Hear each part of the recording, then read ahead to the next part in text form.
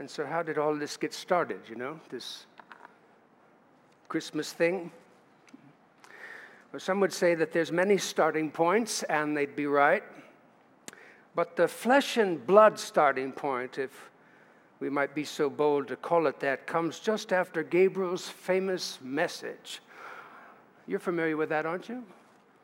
Gabriel's famous message, sometimes referred to as the Annunciation, recorded for us in the Gospel of Luke, chapter 1, and beginning at verse 26. In fact, those of you who are here this Sunday morning might be a little bit familiar with that, because that's what we talked about. But there we read, and the angel Gabriel was sent from God to a city of Galilee named Nazareth. And in those days, many people would ask the question, and is there anything good can come from there? Still, the angel Gabriel was sent from God to a city of Galilee named Nazareth, to a virgin betrothed to a man whose name was Joseph, of the house of David. And the virgin's name was Mary, or Miriam, which in Hebrew means bitter. In fact, the Hebrews often would name their children and according to the circumstances of the birth. Maybe it was a hard birth, I don't know. You remember Jabez, in the prayer of Jabez, and his name means, you bring me pain. Can you imagine that, having to live with that? Right, the babies here, just Christopher and Gabriel, I think, right? Christopher, those are nice names. Hey, Gabriel! And then later he gets big and says, hey, Gabe!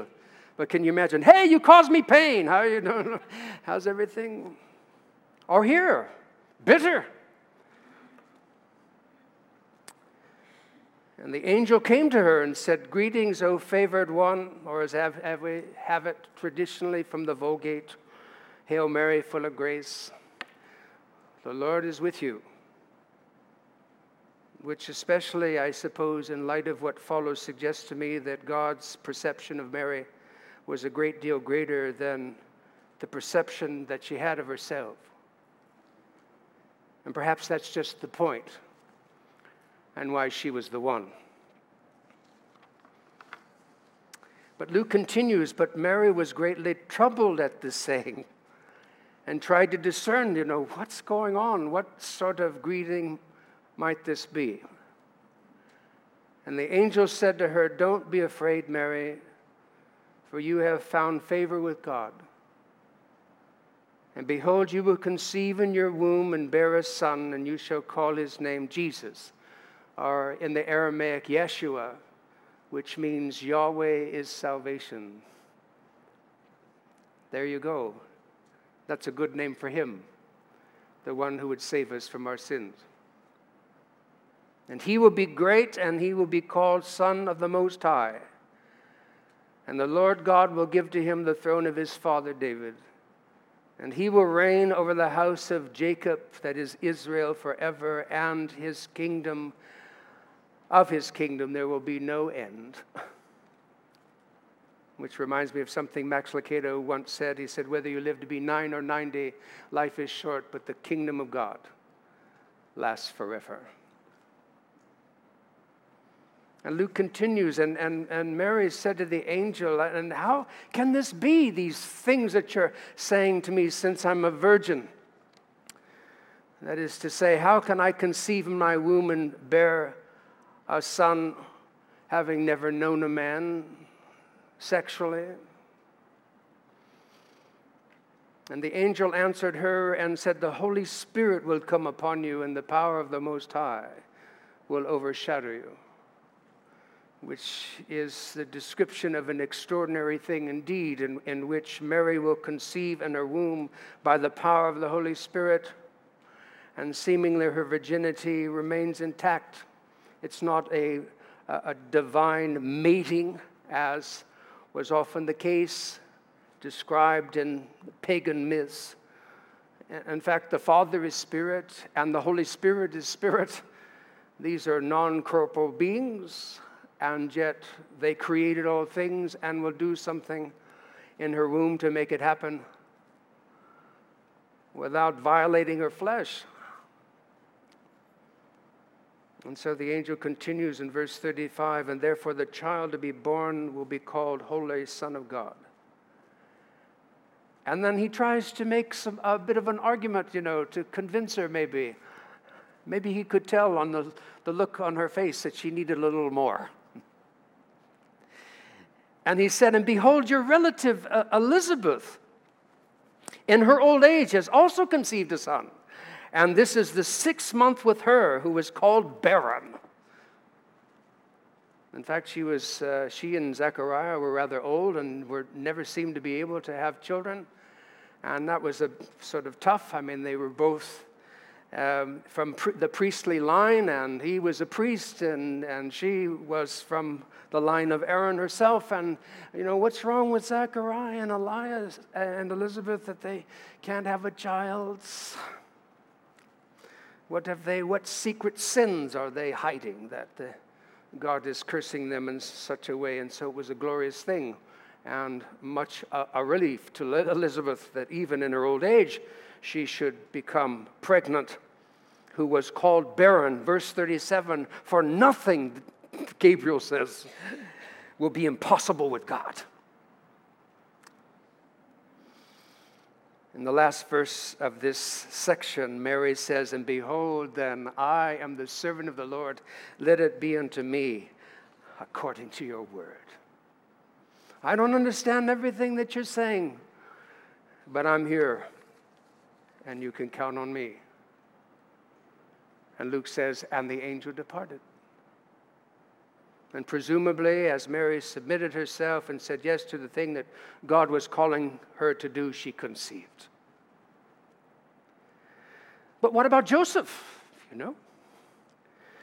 And here we're told about Joseph's famous dream in Matthew chapter 1, beginning at verse 18, in which Matthew writes, and the birth of Jesus Christ took place in this way.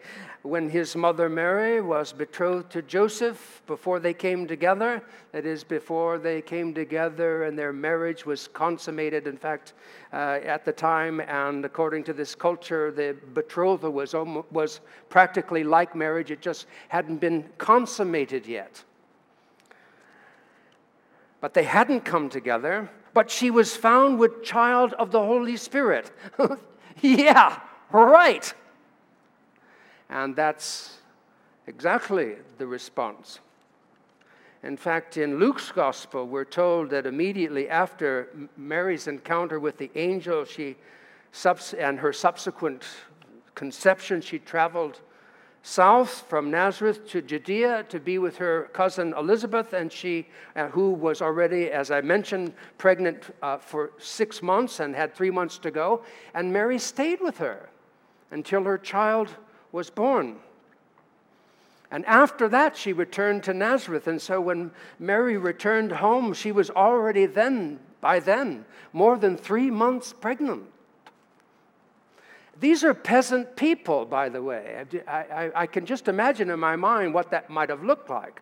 No one in her town was overweight because somebody just liked to eat food. These were people who ate enough food just to get by. They all were fit. And she was 3 months pregnant. And so Matthew continues in this telling Joseph's side. Her husband Joseph, her betrothed, as we would say, even though their marriage hadn't yet been consummated. Her husband Joseph, being a just man and unwilling to put her to public shame, decided to divorce her quietly, or to call off the betrothal, to cancel it, to cancel the contract. Why? No matter what she said about it, how could he believe her? Who would make up such a story? But Matthew continues, and as Joseph was considering these things, behold, an angel of the Lord appeared to him in a dream at night while he was sleeping. And the angel said, Joseph, son of David, do not fear to take Mary as your wife, for that which is conceived in her is from the Holy Spirit. That is to say, Joseph, Mary hasn't been unfaithful to you. For as the angel said, that which is conceived in her is from the Holy Spirit. And the angel continued, and she shall bear a son, and you shall call his name Jesus, for he will save his people from their sins. And Matthew continues, and when Joseph woke from his sleep, he did as the angel of the Lord commanded, and he took his wife, but he knew her not until she had given birth to a son, and he called his name Jesus. Which brings us then to Jesus' famous birth. And we read in Luke chapter 2, and in those days a decree went out from Caesar Augustus. It was the emperor at that time, otherwise known as Octavian. In fact, he was the first real Roman emperor. And that decree said that all the world should be registered. And we're told that this was the first registration, or we would call it a census, when Quirinius was governor of Syria, another Roman, a governor in that area. And so Luke says, and all went to be registered, those who lived in the land, like Mary and Joseph, each to his own town. And Joseph also went up from Galilee and from the town of Nazareth to Judea to the city of David, which is called Bethlehem, because he was of the house and lineage of David. In fact, that was David's city. That's where David was from, to be registered with Mary, his betrothed, who was with child. In fact, it reminds us of Herod's famous inquiry when he was asking, and where shall the Messiah, the Christ, be born? And so in Matthew 2, beginning at verse 4, and he assembled all the chief priests and scribes of the people, and Herod inquired of them where the Christ, the Messiah, the anointed one, was to be born. And they told him, quote, in Bethlehem of Judea, for so it is written by the prophet, in particular Micah, as we have it in Micah 5 and verse 12. And you, O Bethlehem, in the land of Judah, are by no means least among the rulers of Judah, for from you shall come a ruler who will shepherd my people Israel. And so Luke continues, and while they were in Bethlehem, the time came for Mary to give birth, and she gave birth to her firstborn son and wrapped him in swaddling cloths and laid him in a manger, that is a feeding trough for domesticated animals, because, as the text says, there was no room for them in the inn. And there's some debate about where Jesus was actually born. In fact, it doesn't mention it in the text, whether it was in a cave, which is the tradition in the East, or in a stable, as is the tradition in the West, or perhaps in a space within a human dwelling nearby where animals were sheltered at night, which is an argument that's made by Kenneth Bailey in his book, Jesus Through Middle Eastern Eyes. But whatever the actual location, the point is that the setting for Jesus' birth was a humble one. It was a peasant's birth, and not at all what we might have expected, given who Jesus is, King of Kings and Lord of Lords. Which brings us then finally to the shepherd's famous witness. Indeed, we read, and Luke says, and in the same region where Jesus was born, there were shepherds out in the field keeping watch over their flock by night. And an angel of the Lord appeared to them, and the glory of the Lord shone around them. And they were filled with great fear. Of course they were. It's like, can you imagine? I mean, it's night. They're like deer in the headlights. And the angel said to them, fear not, because they were afraid. For behold, I bring you good news of great joy that will be for all the people, and even for them, apparently. I mean, we have these, crib scenes and what do you call them, nativity scenes, and you have the shepherds and everything, and the magi, and they're just so cute, they're just adorable, and all the little animals. But in Jesus' day, shepherds weren't considered to be cute by anybody. In fact, they were generally held in suspicion as scoundrels. In fact, whenever they came into town, people would, and if they had anything valuable, they'd put it in a place where it was secure. Why? Because the shepherds are coming through. They were sort of the low of the low. And yet God decided to send the angels to announce it to them. Fear not, behold, for I bring you good news of great joy that will be for all the people. For unto you, you shepherds, is born this day in the city of David a Savior, who's Christ the Lord. And this will be a sign for you. You will find a baby wrapped in swaddling cloths and lying in a manger, a peasant's birth for peasants to behold. And suddenly there was with the angels a multitude of heavenly hosts. It is a whole multitude, countless angels, praising God and saying, "Glory to God in the highest, and on earth, on the lowest, peace among those with whom he's pleased." And Luke says, and when the angels went away from them, and all went dark again, the shepherds said to one another, "Let's go to Bethlehem and see this thing that has happened, which the Lord has made known to us." And so they went with haste and found Mary and Joseph and the baby, just as they were told, lying in a manger. And when they saw it, they made known the saying that had been told to them concerning this child. Indeed, the shepherds, to steal a phrase from Luke's writings later, in the book of Acts, they couldn't keep silent about the things they'd seen and heard. And so they told, the angels came. and they said, and the angel said, "Don't be afraid." And then the glory of the Lord shone around us. And then this message was given to us. For unto you is born this day in the city of David a Savior, who's Christ the Lord. And that's him. He's the Savior. He's the Christ. He's the Lord. Yeah, him. The one in the swaddling clothes, lying in a manger. And Luke continues, and all who heard it wondered at what the shepherds told them. But Luke says, Mary treasured up all these things and pondered them in her heart. And the shepherds returned. Got to get back to the sheep. The shepherds returned, glorifying and praising God for all that they had heard and seen as it had been told them.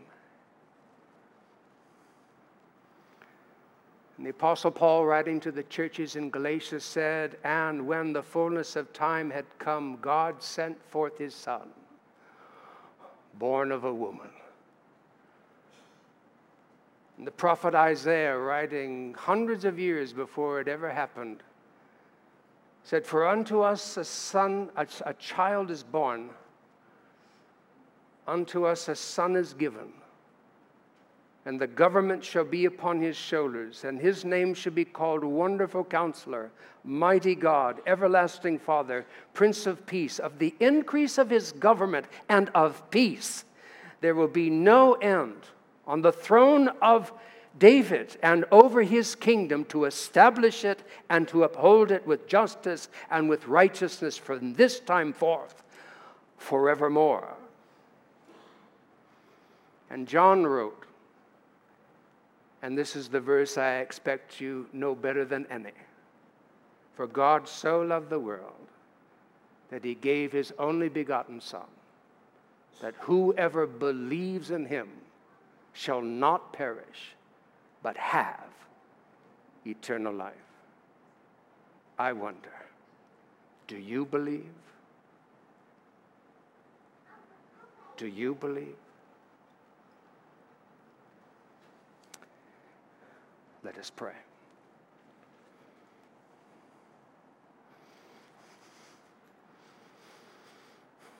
Why wouldn't we believe, Lord? As John Stott said, the reason why faith makes so much sense is because there's no one more faithful than you, Lord. I may let myself down, but I have no memory of you ever letting me down. Because anyone who trusts in you can count on you.